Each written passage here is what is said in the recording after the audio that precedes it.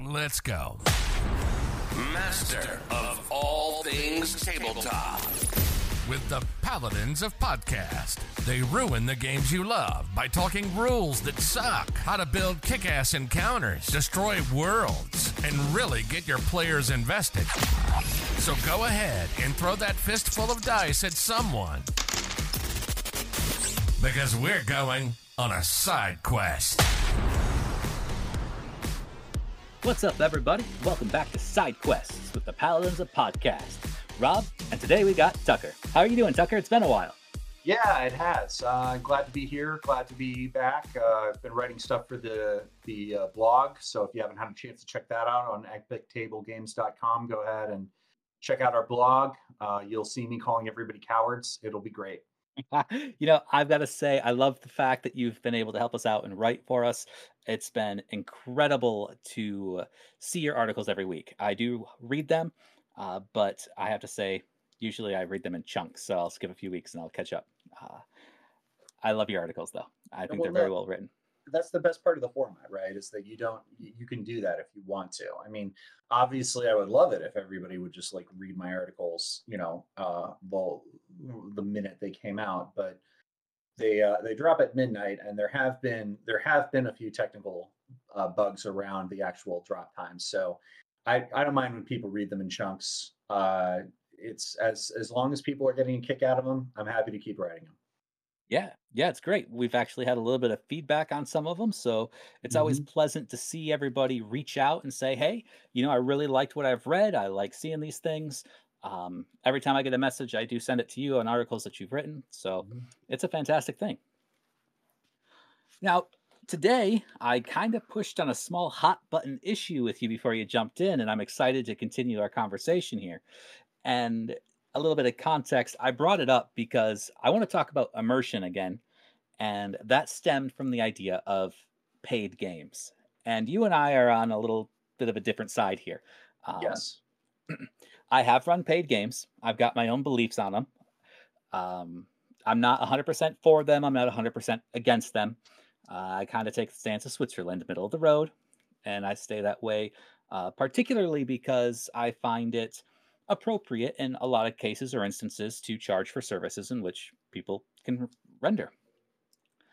I'm assuming that your stance is different, if not radically different, based on how you presented the counter argument earlier today. Yes, I would say that my stance is very, very radically different. I will come right out and say I hate the entire concept, and I think they're very, very bad for RPG gaming as a hobby. Why? Well, it's funny you should ask. I've got this. I've got this list here. Oh, it's a list, substantial list. No, it's so when this came up earlier in the side quest chat, I took a moment to write out my thoughts as they came up. So I don't know that we're going to get through all of them. I wrote the first 10 things that occurred to me in the order they occurred to me, so in no particular order. So I have 10 things that I object to, let's put it that way, about paid games. Well, let's why don't you kind of run down the list without explanation? So kind of give us the title before the description. I'm sure some of them will be self-explanatory. Okay. I will do my best. Okay. Some of them are a little bit more explanatory than others because these were written primarily to make sense in my head, and not to make sense to other people. But I'm going to do my best to paraphrase here. Cool. And just kind of let me jump in if I've got a contentious point, I think. Yeah. Well, I mean, look, you run paid games. I expect all of these points to be contentious, right? I've surprised you a few times. I don't expect to be different now. That's true. That's true. But sorry, go ahead. No, I'm waiting for you when you're ready. Right. Okay, so just a forecast. Let's see. So I have the first one I thought of is expectation of quality. Yes. The second I wrote was power imbalance. Okay. The third is not going to be helpful until I explain it, which is converse of number 2. Yeah. So explain that one slightly, and then a little bit of that power imbalance you're talking about. So for the power imbalance one, it has to do basically the number 2 is what happens if they don't like what's happening, and number 3 is what happens if they like it too much, basically. So my question here is, when you say they don't like it very much, are you meaning along the lines of safety tools where they can red card, X card, tag the lines and veils, or if they don't like it and they just want to cut out? Well, not to neither, actually. Okay. I am talking about creating a relationship in which they can say, I am a paying customer. Why is X not happening? Ah, okay. Okay, so along the Um, lines of the customer is always right mentality. Exactly.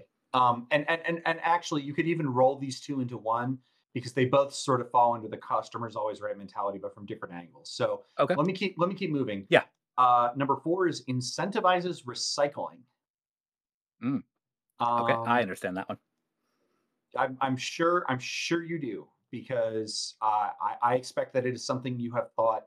Knowing you, I expect that is something you have thought very hard about, which is not like a bad thing. It's just like I know I know how you are. Like you're the kind of dude that thinks about that. Mhm. Number 5 is contracts market, which is a little bit more complicated.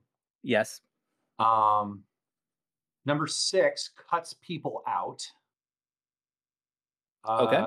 Number 7, creative content use issues. Okay. And that's trust me. It's a hypothetical question that when I explain it, it's gonna make sense to you. Sure. Number 8 is disincentivizes friends. Mm. All right, I see Number that. number 9. What does this note mean? That's funny. That was one of your Mobile games. concerns. Mobile games. Oh yeah. This one is just the kind of behaviors it can open up from the GM. Um, and then the 10th one, I'm just going to read verbatim, which is not so much like I can go into this in more detail, but it's less like gaming related. And the 10th one is verbatim. Can we please just have one fucking thing in this world that isn't commodified? I simply no. I mean, Yeah, I I figured you would say that. well, honestly, I've got a history in marketing, a history in advertising and whatnot, and the Mhm. simple answer is no. And the reason for that is because as long as there's a service in which we can provide that people want, there's an incentive already to have people pay for it. There will always be people who do it for free, there will always be people who charge for it, and there will always be people who pay for it. That also creates the divide, which is the exact divide we're talking about now. Yeah, I know. It's just maybe or not. We're okay. We're okay. Yep. Okay, sorry. Recording thing. Ignore that. But uh, the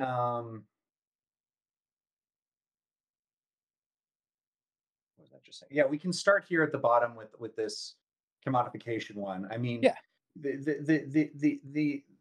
the idea here is like on some level, and this is easily the weakest of all of them because it's about a feeling more than a fact.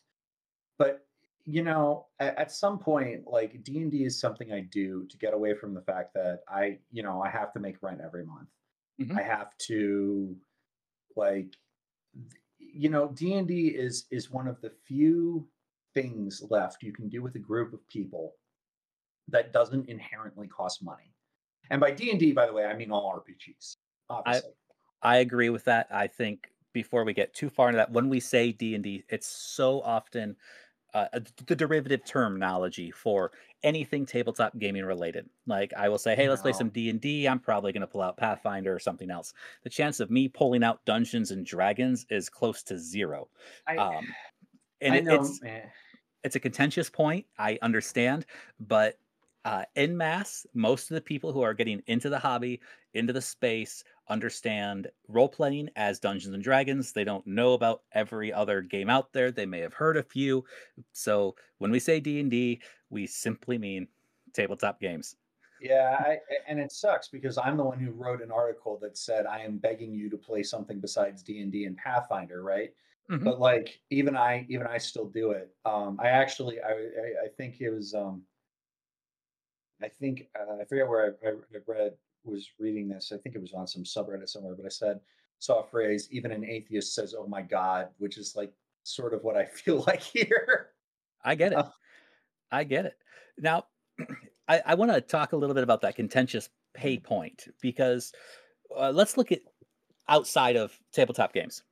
I mhm, mean, we pay for Netflix, we pay for Hulu, sure. we pay for Paramount Plus, we pay for Disney. We have all Hmm. these streaming services we pay for to get the same thing but different content on a monthly basis. So, Hmm. subscription based fees. We Hmm. pay monthly fees for things like Steam, access Right. to Xbox Live, PlayStation Plus.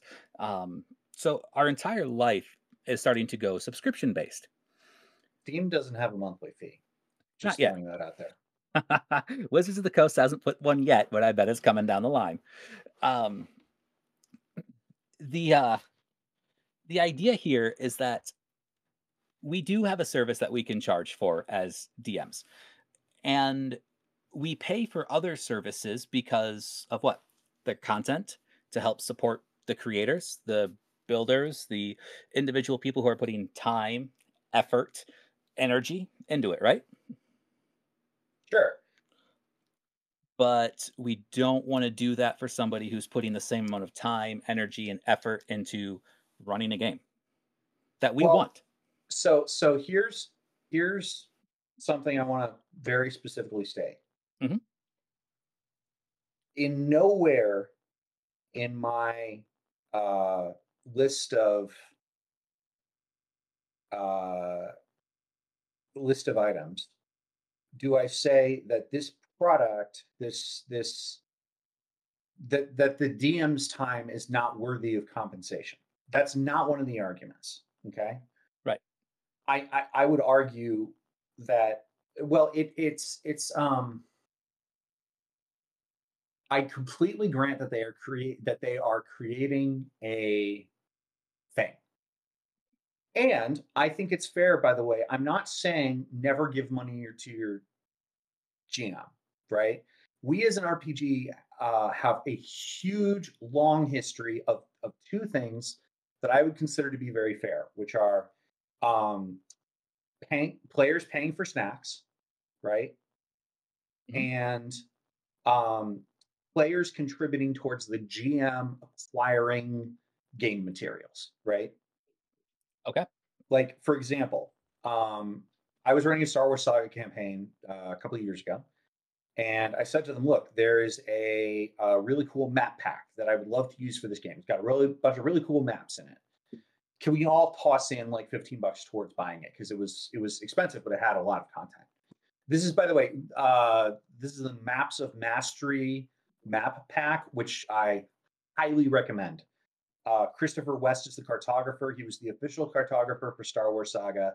Great maps. Highly recommend them if you're looking for sci-fi battle maps with a Star Wars feel. Um, anyway, but so we wound up getting it that way, right? Hmm. What my and my objection is not um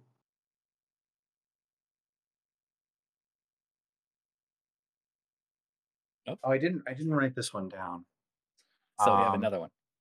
yeah, but what a lot of it comes down to what a lot of it comes down to is one other way to look at this as on the fundamental basis is the GM is also a player of the game. Yes. And in that sense, I think it's fair to ask if you wanted to play what's a good board game example? Twilight Imperium. Sure. And you needed one more person. Would you pay someone to play Twilight Imperium with you? Would I pay to have somebody play with me? Yes. I guess that depends on how badly I wanted to play the game. Right, but that's a question that like it's also you can broaden it. For example, let's say you had a softball team, you wanted to play softball, and you didn't have any opponents. Would you pay another group of people to play softball against you? I think that's the general foundation of Major League Sports, actually. Well, I These mean, these people get paid exorbitant amounts of money to play a sport against each other. well, no, but see, in that case, the consumer is not the consumer is the person watching the game. The consumer is the third party. True. The Red True. Sox are not paying the Yankees to play against them. I think at one point, before we go Well, down the there's sports, okay, I think there's I like think ticket splits. no, And I think it's when sports were first starting out, before they were getting organized, oh yeah, but before there was yes, actual organization came from opposing parties, opposing teams paying for the other teams. right. But then it still was all huge history. towards making a profit off the spectators, which there isn't. I mean, if you're paying like to put together like a critical role style game and the Mhm. expectation is everyone shares in the profits, more power to you. That's a business relationship. It's centered around creating an entertainment product. I see no problem with that. Hold on. Hold on. I want to strip that now Mhm. because we're talking about getting together to create an entertainment product. Now, what makes this different is that it's a capitalist venture where that can be seen by other people. Mhm. And that's why that's acceptable. But if it's not going to be published for entertainment for other people, it's unacceptable. Because it matters who the consumer is. Who is the ultimate like who is the ultimate who's the customer of that? I am a customer of Critical Role. The players are not the customers of Matt Mercer. Is Matt Mercer Critical Role? I'm really Yes. bad at keeping them straight. Okay, good. Yes. Okay. So along the same lines, and this is where the fun discussion can really begin because we can truly equate this to so many different aspects. One of the big things is art, for example. Mhm. With an art background, one of the reasons I got out of it is because people don't like to pay artists for art, especially when it comes to things like advertising, because smaller businesses want people who are guaranteed to be able to make money from their art. Smaller businesses feel like it's too simple. They don't want to spend money on the artist to make them Right. money. So, as consumers, when we buy art, we're not buying directly from the artist on a normal occasion. However, if we're not going to buy from the artist to hang art, we're telling that artist, based on the fact that we're not buying it, he's not worth it. So by not paying for any service, you are inherently telling them that their time and energy isn't worth it to you. Well, I'm not sure I agree with that simply because I don't think a GM is saying that a player's time is not worth it to them because they're not asking because they're not paying the player. Right. But on the other hand, when we look at the ratio of players to game masters, there are way more players than game masters. And there are some people who don't actually sit down as a player, they sit down as the game master. That's all they do. Sure, but I mean, that literally is just saying, well, I think that players' contribution is worthless because the market is swamped. But it also says there are enough people who want to play that it incentivizes my storytelling ability. It incentivizes my world building abilities, my charismatic nature to entertain other people. And at the end of the day, players are paying to be entertained. Okay, It's like paying for an escape room or but paying for dinner and a movie. but by that argument, none of that is inherent to anything other than the market conditions. In other words, if the situation were reversed and we had a million DMs and only like 10 players, then it would be the DMs who is playing the players to participate, wouldn't it be? No. As much as I'd like to say yes, because the market ratio is shifted, um, at the end of the day, the DM is the one providing the service. So they're the ones who are orchestrating. They're the ones who are masterminding. They're the ones who are conducting. You know, they are the figurehead of the table for that session. Okay, so first of all, we need to make a caveat here, which is saying clearly then we are talking only about game systems like D&D, like Pathfinder, where the workload of the GM is substantially higher than the rest of the players. Because if we're talking about a system like my favorite, Let's Rob RJ McEllen, he and Steal Her Golden Quill, which is GM-less, right? Then it doesn't make sense to pay anyone. If we're talking about a lower prep system, maybe something like, I mean, Apocalypse World leaps to mind. I know there are paid Apocalypse World games. It's never made sense to me. Or something even more improvisational. I can't think of it. I can't think of anything off the top of my head, but something with truly very little prep time expected of the MC. By the way, I use the term MC a lot. For folks who don't know, that is just the Powered by the Apocalypse term for GM or DM.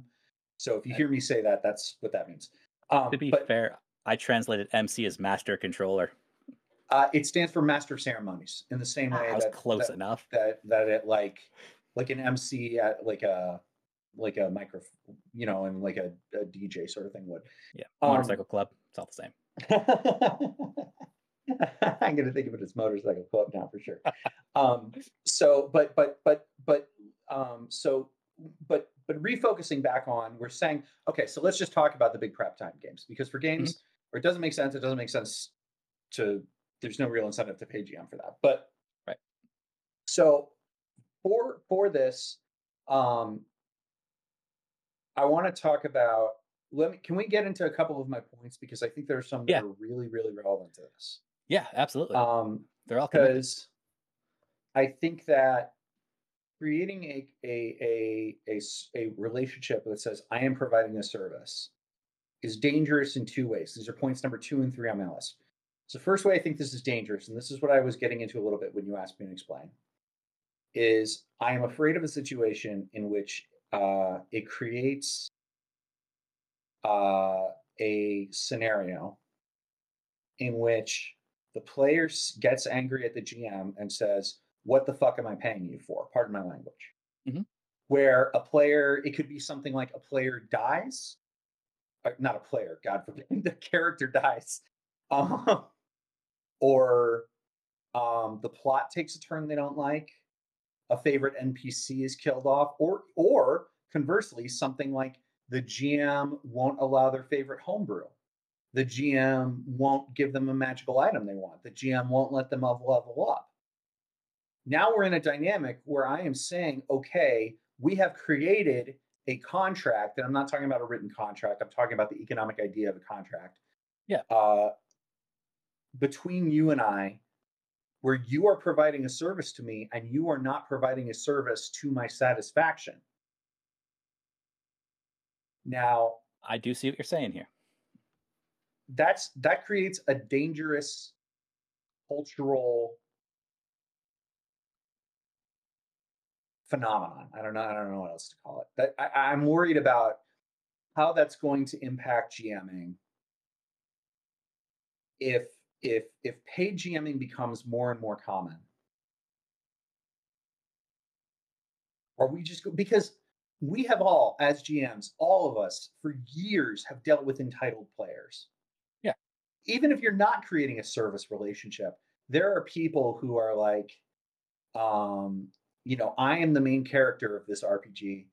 Screw these other people I'm at the table with. I am the main character and it needs to be about me. And if it's not, I'm going to get upset. And that's just going to get worse if we have people paying $10 per session or whatever. Your rates can vary. It can. Now, there are people out there who are surely like that. Now, there are people who are out there that are like that in every industry. Whether you're a handyman, a cable repair guy, I mean, there are customers for service providers that act just like that, regardless of the industry.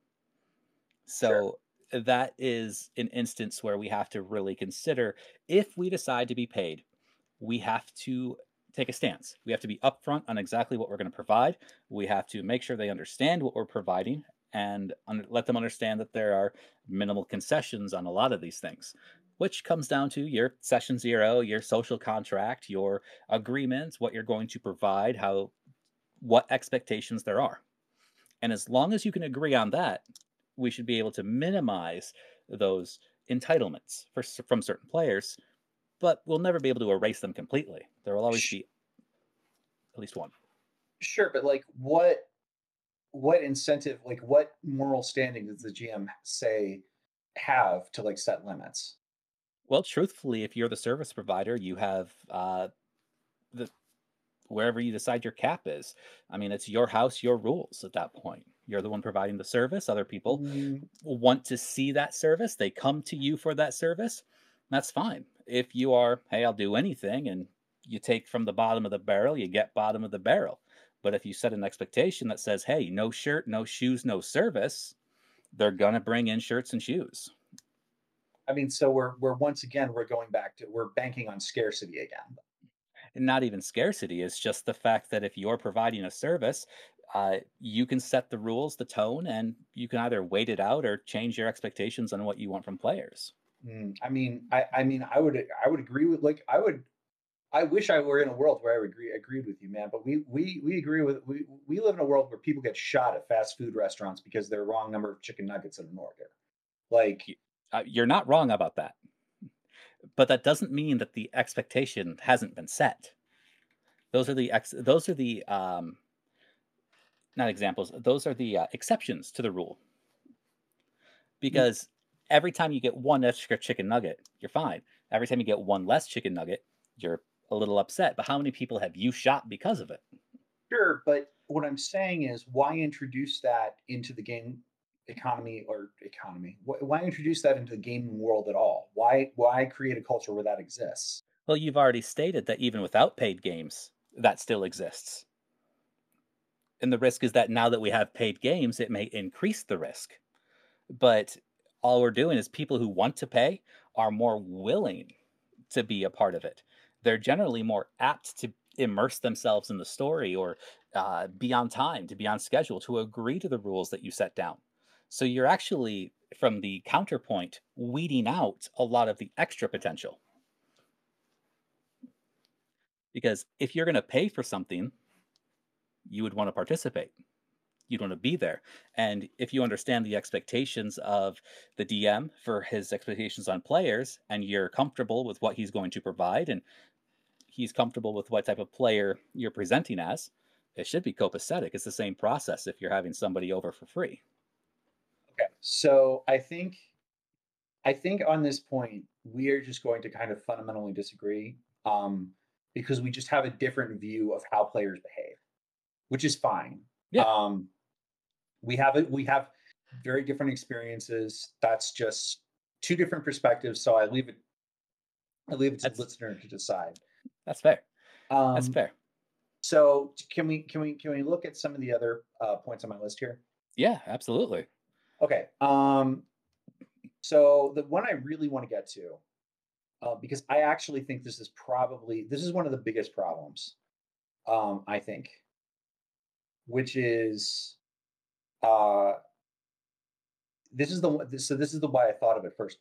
Um, the game having a paid system creates an expectation of quality that I think is unfair to both paid GMs and to free DMs. I inherently agree with this already. Okay, that's good. That's good. I like it when we agree. Makes me feel like I'm making good points. So to explain to everybody else out there, this is something that's actually been talked a lot about in games already, in the gaming world, through what's called the critical role phenomenon, Yep. which is more and more people are getting their start in gaming these days. And by the way, I personally believe very strongly, having sunk 200 hours into it, that we could also call this the Baldur's Gate 3 phenomenon. No, I'm dead serious. It's a great game. I've got Um, 0 hours into it. it's good. It's really good. It inspired me to come back to D&D again after a long break from it. So and that was very hard for anybody to do. But what's happening is we are now in a world where there is media out there. There is or you could even call it the honor among thieves problem, honestly, where there's D&D media out there for consumption Hmm. that's really, really good and really, really, really high quality. If you Hmm. watch Critical Role, you're watching Matt Mercer with like his army of tabletop figurines and incredibly realistic battle maps and all that. Who is also, by the way, a professional and incredibly successful voice actor. GM a game. Most GMs are not that. No. The Critical Role effect, by the way, the effect of Critical Role itself, it goes for all GMs, paid and unpaid. Now, the problem is for paid GMs, this creates a world. This is the sort of customer versus always right thing we were just talking about, where somebody's paying $10 for a game, and they're like, "Well, what the hell is this? Where's the background music? Where's the professional voice acting? Where's the?" I mean, I live in the online game sphere, so like super complex 3D battle maps are not. But like, where's my high quality? What's it called? Not Roll20, the other one. I mean, you have Foundry. You have Foundry. Yeah. Where's my high quality Foundry maps with lighting effects and sight lines and stuff like that? You know, there creates an expectation of, I paid money for this. Where the hell is it all? And that even trickles down to the unpaid GMs, because if you have somebody whose experience is primarily in paid games, which are probably, I will grant, going to be higher quality. No, not always. Not always. No. Not always. No, but I would say a successful paid GM is going to at least try to make his or her game worth it. Right? No. God, like, what do you mean? God, no, that's horrifying. What do you mean? All right, so get this. This is, I say no because I'm going to equate my style of online DMing. All right, I shit you not. I don't use a virtual tabletop. I don't use background music. I don't use Fog of War. I don't use sightlines. I don't use any of the bullshit because all of that stuff will confuse me. What I do is I drop a fucking camera straight down on a battle mat on my table. Right. That's not a bad thing either. But what I'm saying is I don't have all the extra fluff. So I don't in-depth prepare my games. I got 3 lines of scribbled notes and a table out of a book I might roll every now and then. I don't go above and beyond like I do in my home games. Well, no, I would say, like, I'm not talking about you. I'm talking about the GM who comes to the table and says, "Okay, we're going to do theater of the mind." Yep. Right? I've done that too. Okay, well, I've been paid to do that. You're braver than I am. I genuinely mean that. I would sincerely worry about people's reaction to me doing that if I were charging for games. Now, but what you have said though is 100% correct. When you introduce the idea of paying for a game, those expectations are ungodly high. In fact, when I tell people that I see other paid DMs running games for $45 a session, and their tables are always full, and they have 4-hour sessions running 2 a day, 7 days a week, people are blown out of their minds. I mean, what are you getting at $45 a person per session? Why are you running 8 hours a day, 7 days a week? They're making $450 a day? Yeah. Holy crap. Yeah, get this. I was talking with one of these gentlemen in the Discord server with them all, and he was like, "Nope, I just do it. I have a good time doing it. I make over 6 figures a year, and then I just make sure to let everybody know that I'm not going to be running for like a summer period, so I can go on vacation with the family." And I mean, that is absurd. Now, we know that I have run paid games. I've actually paid to play in games too, on 2 occasions. So I paid once when I was in a physical game store. It was a $10 a person game. 5 of it ended up going to the game store to play because the DM didn't want to just eat that cost. And then $5. Sorry, I would regard that as another, like, if the game store is charging you a fee, like I don't count that. Like, right, but the extra $5 afterwards went to the DM. Right.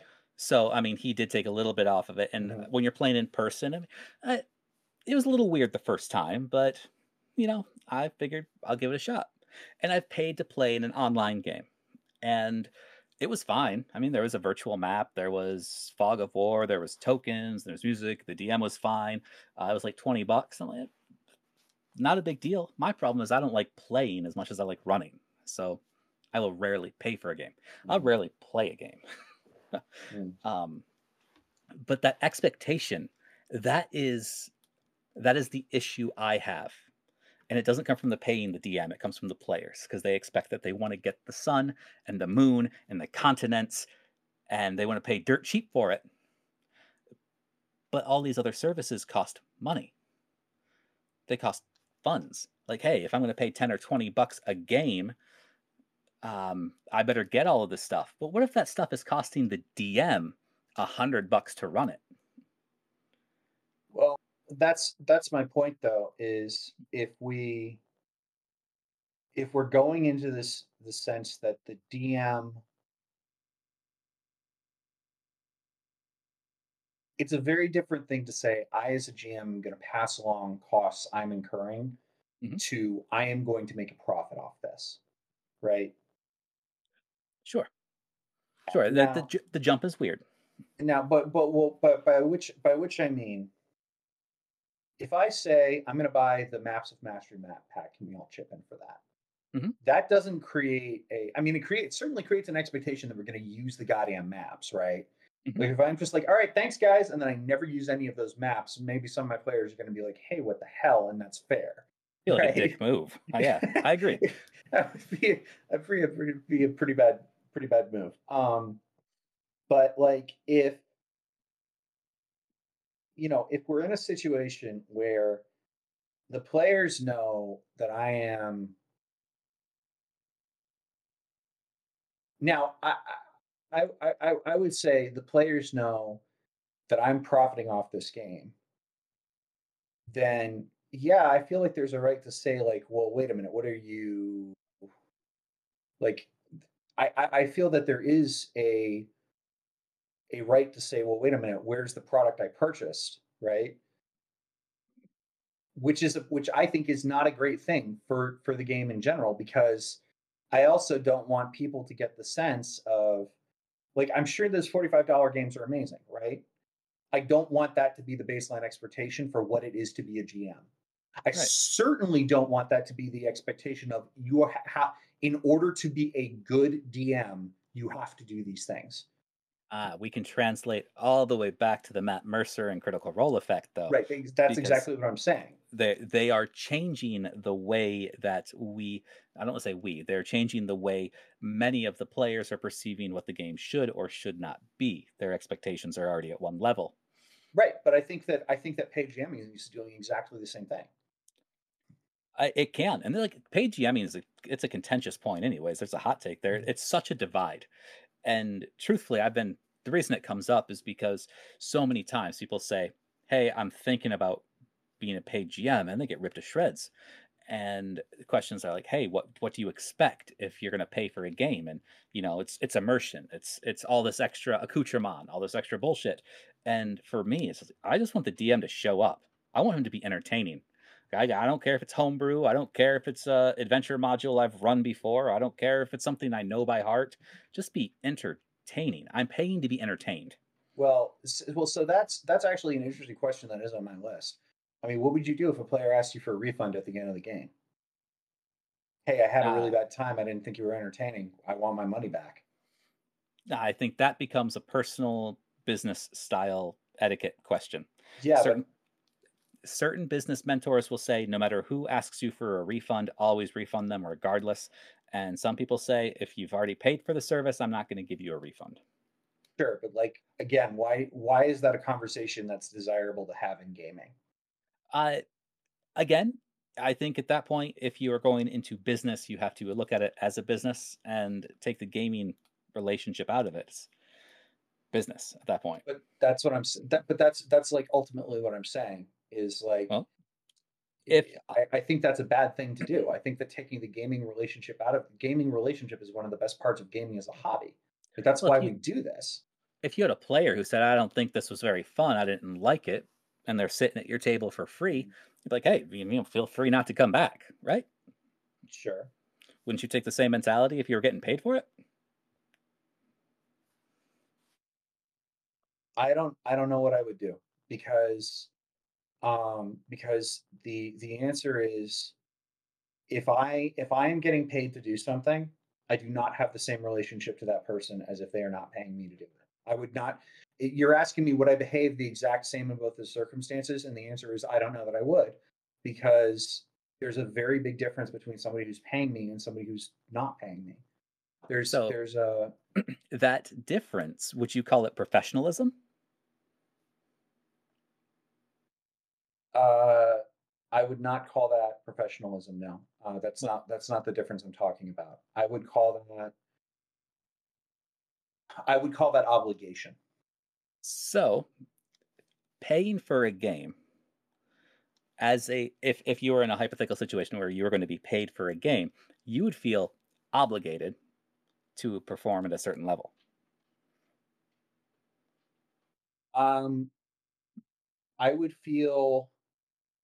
See, I mean, look. The answer is I can't tell you exactly how I would feel because I've never run a game for money. So Right. I don't know exactly how I would feel about that. The answer is, um, and it's less. By the way, it's also less of how I would feel and how I think society would feel. Right? I, I think it's too late for that conversation because we've already got a massive swarm of paid DMs. No. What I mean by that is there are going to be times where I, as a business person, I don't personally like I, as a business person in any industry, I personally don't think that a refund request is legitimate, but society would expect me to do it, so I'm going to do it. Sure. There's pressures around that, which is something else. I don't feel like I don't feel like I really want to introduce to a gaming table, right? Hmm. Um, there's a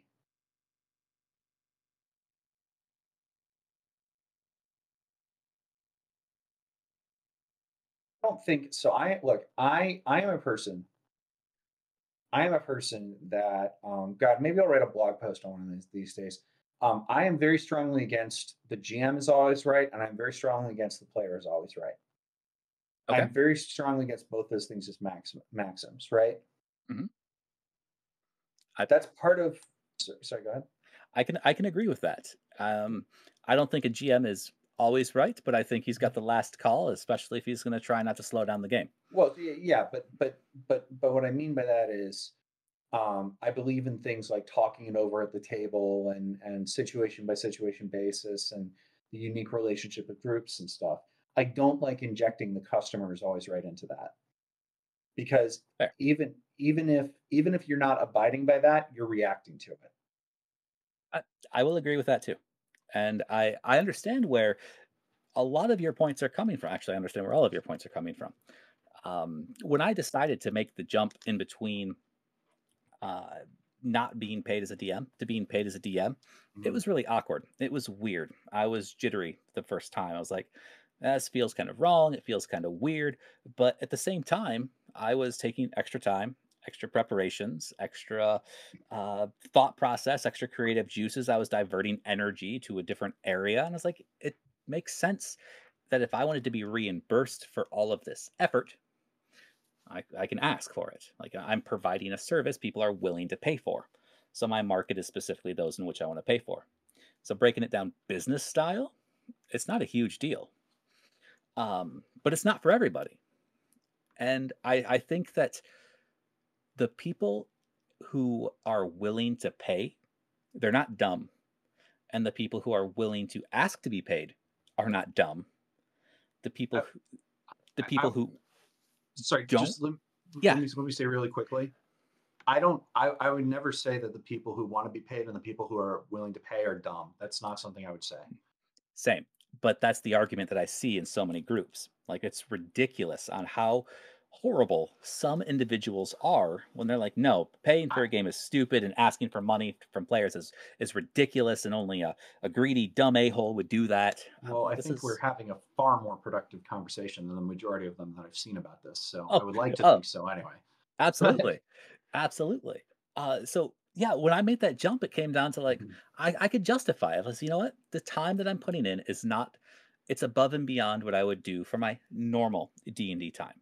So I'm getting paid for the fact that I'm taking time away from other things. That's how I justified it. I charge $20 a game. I've done drop-in games. I've got a scheduled game that I do on Friday nights. And it's just one of those things where, hey, we just roll with it. Like, I let everybody know what kind of game they're going to get. They know what they expect, and they're okay paying for it. And if they're okay paying, I'm okay collecting. So there's a few other points I want to get to. That we got a little bit of time. We have a little bit of time. I'm trying to prioritize some of my points. So here's one I think we can agree on really quickly. Okay. Incentivizes recycling. Yeah. You're talking about that guy who's running 2 groups a day, 7 days a week. That's 14 games. Yep. He is highly incentivized to run one campaign for 14 different groups. Yeah, absolutely. I think that's a bad thing. I guess it depends on what he is running. So he could be running Curse of Strahd for all 14 games. Right. Yes. It's going to be a little different every time. Every group is going to run it a little bit differently, but it makes it easy for him. But he's incentivized to make them as similar as possible because that cuts down on his prep. Yes. It's very similar to a school teacher who has 6 different English 1 classes. Yeah, and how good are those lessons? It really depends on the teacher. Well, yes. I mean, that's fair to all the teachers out there, right? It really depends on DM. Well, right. But what I'm saying is if you have 6 English sections, they're inherently going to be less tailored than if you just have 1. Now, to a certain extent, this is true regardless of whether you're paying for games or not, right? Like this is not this is not a problem exclusive to DM prepping, but if you're already commodifying the game, it makes more economic sense. Your rate on return on investment is higher if you just do it that way, and that's something that I just think is bad for games. That's all. Again, 14 different groups running Curse of Strahd because that's the example we dropped. Mm-hmm. I mean, hey, if they've never run through it before, that's 14 groups of players who are running through something new. So for them, it's new. For the DM, it's old. And chances are that even if the groups did know each other and they talk to each other, they're having their own unique experiences. But I do understand like the recycling. It does incentivize it. It makes it easy. Yeah. So. All right. So that's a quick one to knock out. Okay. Yeah. Here's another one that I don't think there can really be a lot of disagreement on this. This one has 2 sides to it. So Rob, you're a paid GM. Yep. What are you running? Pathfinder. Why? I know it. Okay, what do you think is one of the biggest reasons people are going to run Pathfinder or D&D? They know it. It's easy. They're familiar with it. It's also where the players are. Yes. Like, I guarantee you that paid GMs are not lining up out the door to run Achtung Cthulhu. Which one? Achtung Cthulhu. Okay. Yeah, I know what you're talking about. Now, what's really neat is that they actually have websites where we can search for games. So watch there be like 50 Achtung Cthulhu games. I literally just picked that name out of a hat. That's hilarious. Oh man, I just found play-by-post for Call of Cthulhu's, Pulp Cthulhu. Yeah. Which one is this one? Masks Cthulhu. Masks Cthulhu? Yeah. Why would you use Masks for Cthulhu? I don't know, but there's only 2 seats left in the game. Oh my god. Oh, there's Scooby-Doo Cthulhu. Scooby-Doo Cthulhu is perhaps the only game concept I've ever heard of that I might actually pay money for. Delta Green. But you're right. Achtung Cthulhu is not popping up on the list right immediately for the next 2 days. Right, because there's no incentive to run it. Because... I guess not. Now, conversely, okay. Tiny Cthulhu. So what I mean is, the market pushes boards, DMs running D&D and Pathfinder because they want to make money. That's where the players are. Sure. You can fill a D&D and Pathfinder game so easily. Now, depending on the version, yes. Sorry, D&D 5e and I assume second edition for Pathfinder? Yes. Yes. I'm specifically talking about the latest editions. Now, conversely, another thing that's annoying is I do know somebody who GMs for a smaller system. I mean, World of Darkness is not much smaller. It's up there. But I'm annoyed that Arthur, and don't kill me, Arthur, but I'm annoyed that you're GMing for your GMing is paid now because there aren't a ton. Well, let's just say there aren't nearly as many World of Darkness GMs running around out there. And now you've taken one off the market. Like you've said, okay, I'm only going to run paid games now. So now the people who want to play, like, and yeah, you can say like, well, it's a rare commodity. It deserves to be paid for. Well, what about people who actually this segues nicely into another point. What about the people who can't? There are people out there who legitimately cannot afford to pay $10, $20. It's easy to see when you're talking about $45 a session, but there are people out there who can't pay $10 a session. Do they not deserve to play in RPGs? So I understand that argument because you have that barrier to entry once you start introducing cost. And the fact is the barrier to entry, even if you're playing at a table, can already feel ridiculous when you're looking at $65 for a physical book, depending on the game that you're playing. Right. The benefit of playing at a physical table is that usually somebody has a book you can at least thumb through for free. Right. It's an old time honored tradition. The game master has all the books and everybody else just uses those. Yes. By the way, I hate that, but I prescribe to it anyway. It's not my favorite way of doing it, but I've played with enough. I've been money strapped enough. I've played with enough money strapped groups that it is just how it is sometimes. Right. Now, it do be like that. That barrier to entry, what it does is sucks, and it sucks hard. And the reason it sucks hard is because you have so many players who want to play, but they cannot cross the threshold. It does not mean they shouldn't play. It just means that they cannot play in that particular game. It makes it harder for them to find players and DMs who are going to run that system, or maybe they don't have anybody around to run that system. Mm-hmm. However, on the flip side is that if you remove that threshold, remove that barrier, they still may not have anybody to play with, but they can find games online to play for free, which is fine.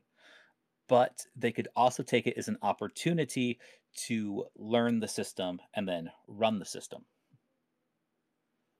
So, like we've mentioned, the DM is a player.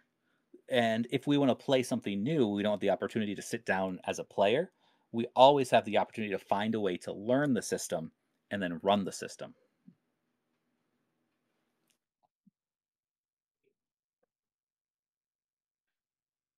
Speechless. I gotta say, man, like you're saying your response to barrier of entry is, well, there'll usually be some free games around, and even if there aren't, they can run a game. To be fair, that's the same exact argument you would get whether they were paid games or not. There are other games you can find around, and if you can't find any, learn how to run it yourself. I think there's a really big difference between there not being any games available and the only games being available costing money. I think there's a very big moral difference there. There may be a moral difference for some people, but at the end of the day, if you can't pay the cash to break the threshold, there are zero games. It's not there are zero games, and then there are paid games. There are just zero games. Like, don't go window shopping at that point. Okay, we're not going to agree on this one. We're going to move on. It was just like I said. It was a counterpoint because if you can't find a game for free, if you can't find anybody local, don't even consider paid games. You're still in the same boat. You can always turn around and learn the game. In fact, when I wanted to play a specific game, nobody else did. I couldn't find players around for it. I had to learn it. I had to learn how to run it, and then still nobody wanted to play it. So that's the way it was. I just that is not the way I want my hobby to present itself to new players.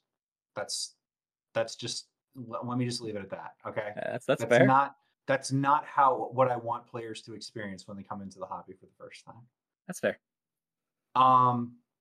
So here's I think we've covered. There are 3 points left that we haven't really covered on my list. One of them is not super great, which is it opens up pay to win behaviors. Like it'll just be like, once money's already in the system, why not give your GM $5 to let you have a magic item? Oh, but totally do it. Huh? Totally do it. Don't do that. Jesus. God Come damn on. Christ. Have you ever run a game where somebody's like, hey, here's a soda, can I have a magic item? Bribing the GM is an integral part of it's an integral part of the table. Counterpoint. Do we genuinely think microtransactions have made video games better?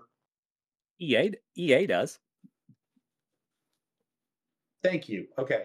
You know what? I'm just going to let that one sit, and we're going to let the audience decide on that one. Or we'll let the audience decide on that one. Okay. All right, hold on. You do have a point. I mean, when you look at something like microtransactions, it's bullshit. And if somebody was like, Rob, here's 10 extra bucks, can I have a magic item? It's like, no, I'm not going to offset it. I don't think a majority of DMs would, but I've been wrong on many accounts before. I'm sure there are people who have introduced microtransactions. But on the same note, I want to throw this idea at you because it seems hilarious. All right, let's say we are running a game, or I'm running, you're running, it doesn't matter who's running the game. We're in a game together that's being live streamed. We're not getting paid for this shit, right? Right. Well, maybe we are, but continue. Let's assume we're not. Right. But the Twitch stream is allowing for donations, and donations denote what happens. So Fred decides to donate $300 to kill your character. Is that okay? I think that's definitely one.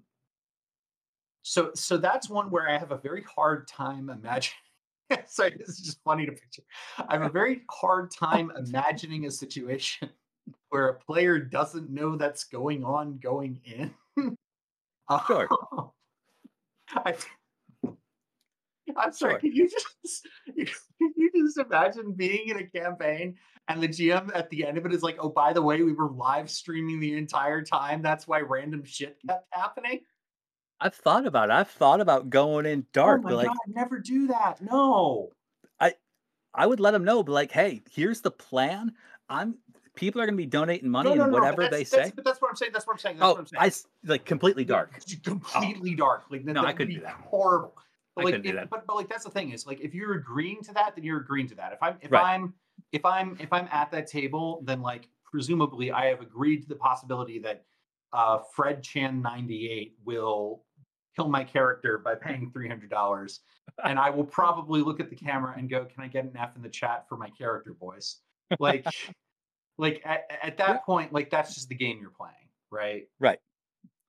Also, sorry.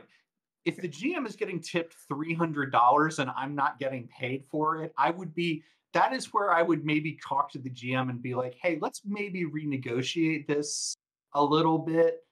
Like, but at that point, we're looking at not just paid GMing, we're looking at paid entertainment as a collective. Right. So, this is what we were talking about earlier, where the DM is not providing the service to the players anymore. The group is providing the service to the Right. Okay. Anyway, I didn't mean to derail us.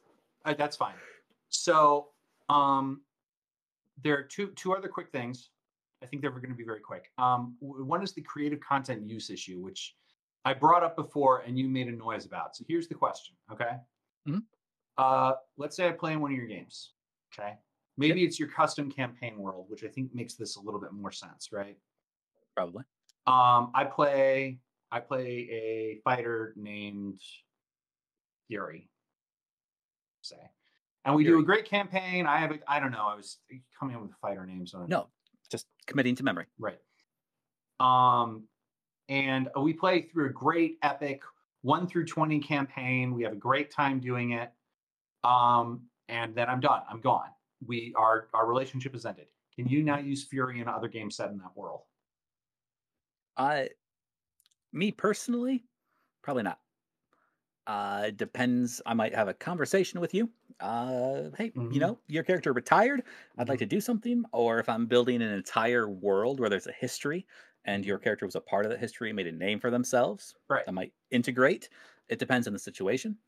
It depends on how it would work out. Um, and But then after 20 levels, how I felt about the player. right. But what I'm saying, let's say you and the player had a great relationship, right? Hmm.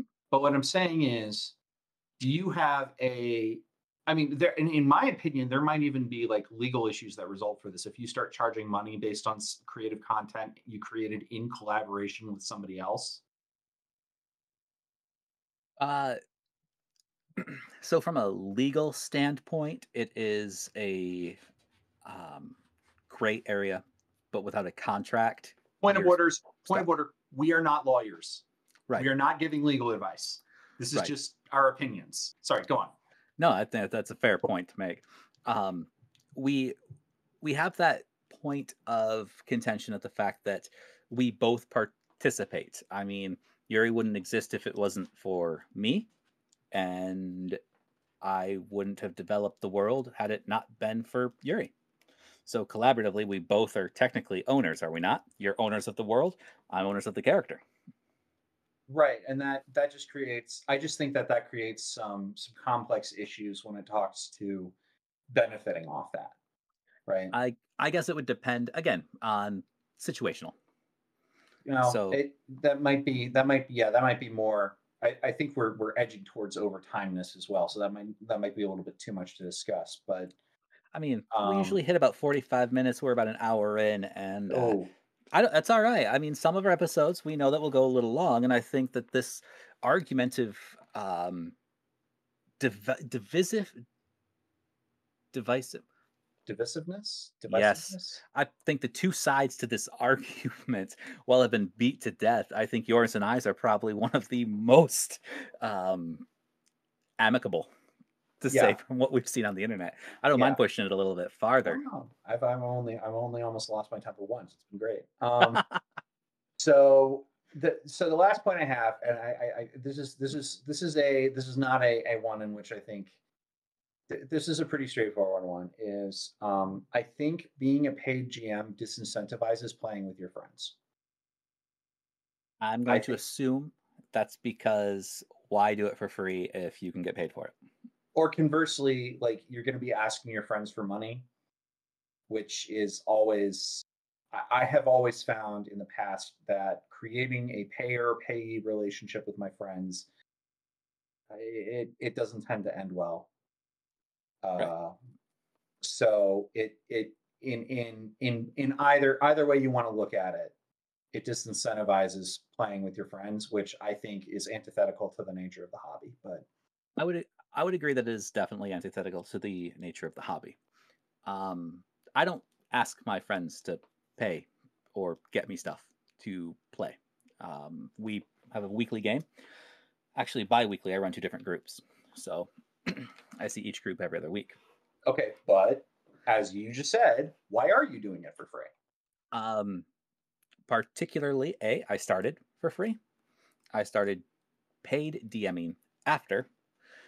I've got no plans on stopping. I enjoy my friends' company, and I would not ask my friends to pay. Complete strangers, still a little weird, but I could do that. Um, it's I don't know. I think that comes down to a personal situation. I don't like the idea of charging my friends. I don't, especially with what I want to do in the game that we're creating. Um, my plan was to really develop a world, have them help establish it, help build the lore, and get it published. But I that's less of a goal now. Now it's just to finish the story. Well, see, for me, I think actually that this really you saying that has helped me articulate one of my big objections, which is this hobby is something I do to play with friends and to make new friends. I would agree with that. So if I'm turning that into something transactional, I don't feel like I'm going to be making friends with people I'm charging money for. I feel like it's going to be the same situation you have with the cute waitress you think is flirting with you, right? I understand.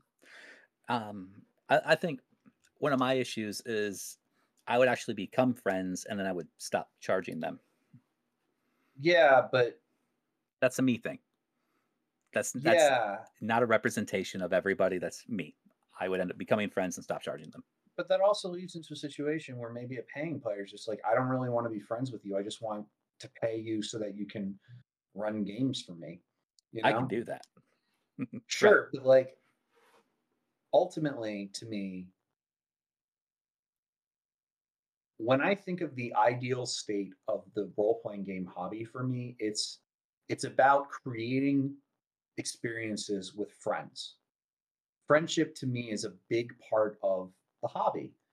I like making friends through it. Some of my best friendships have been made through RPGs.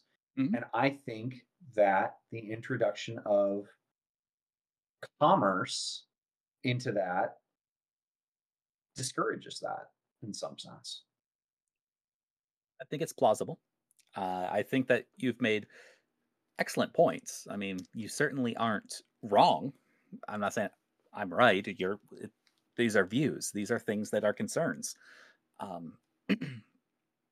think when we looked at the idea of paid gaming versus not paid gaming, you're hitting the biggest point on the head, is that a lot of people view it as a catalyst to make friends, a catalyst to enjoy your friends, to collaborate with friends, to develop relationships. And it doesn't matter what game you're playing. That's really like the community that you create at your table without the introduction of financial compensation in any regard is free from the constraints of rules of commerce, as you've stated.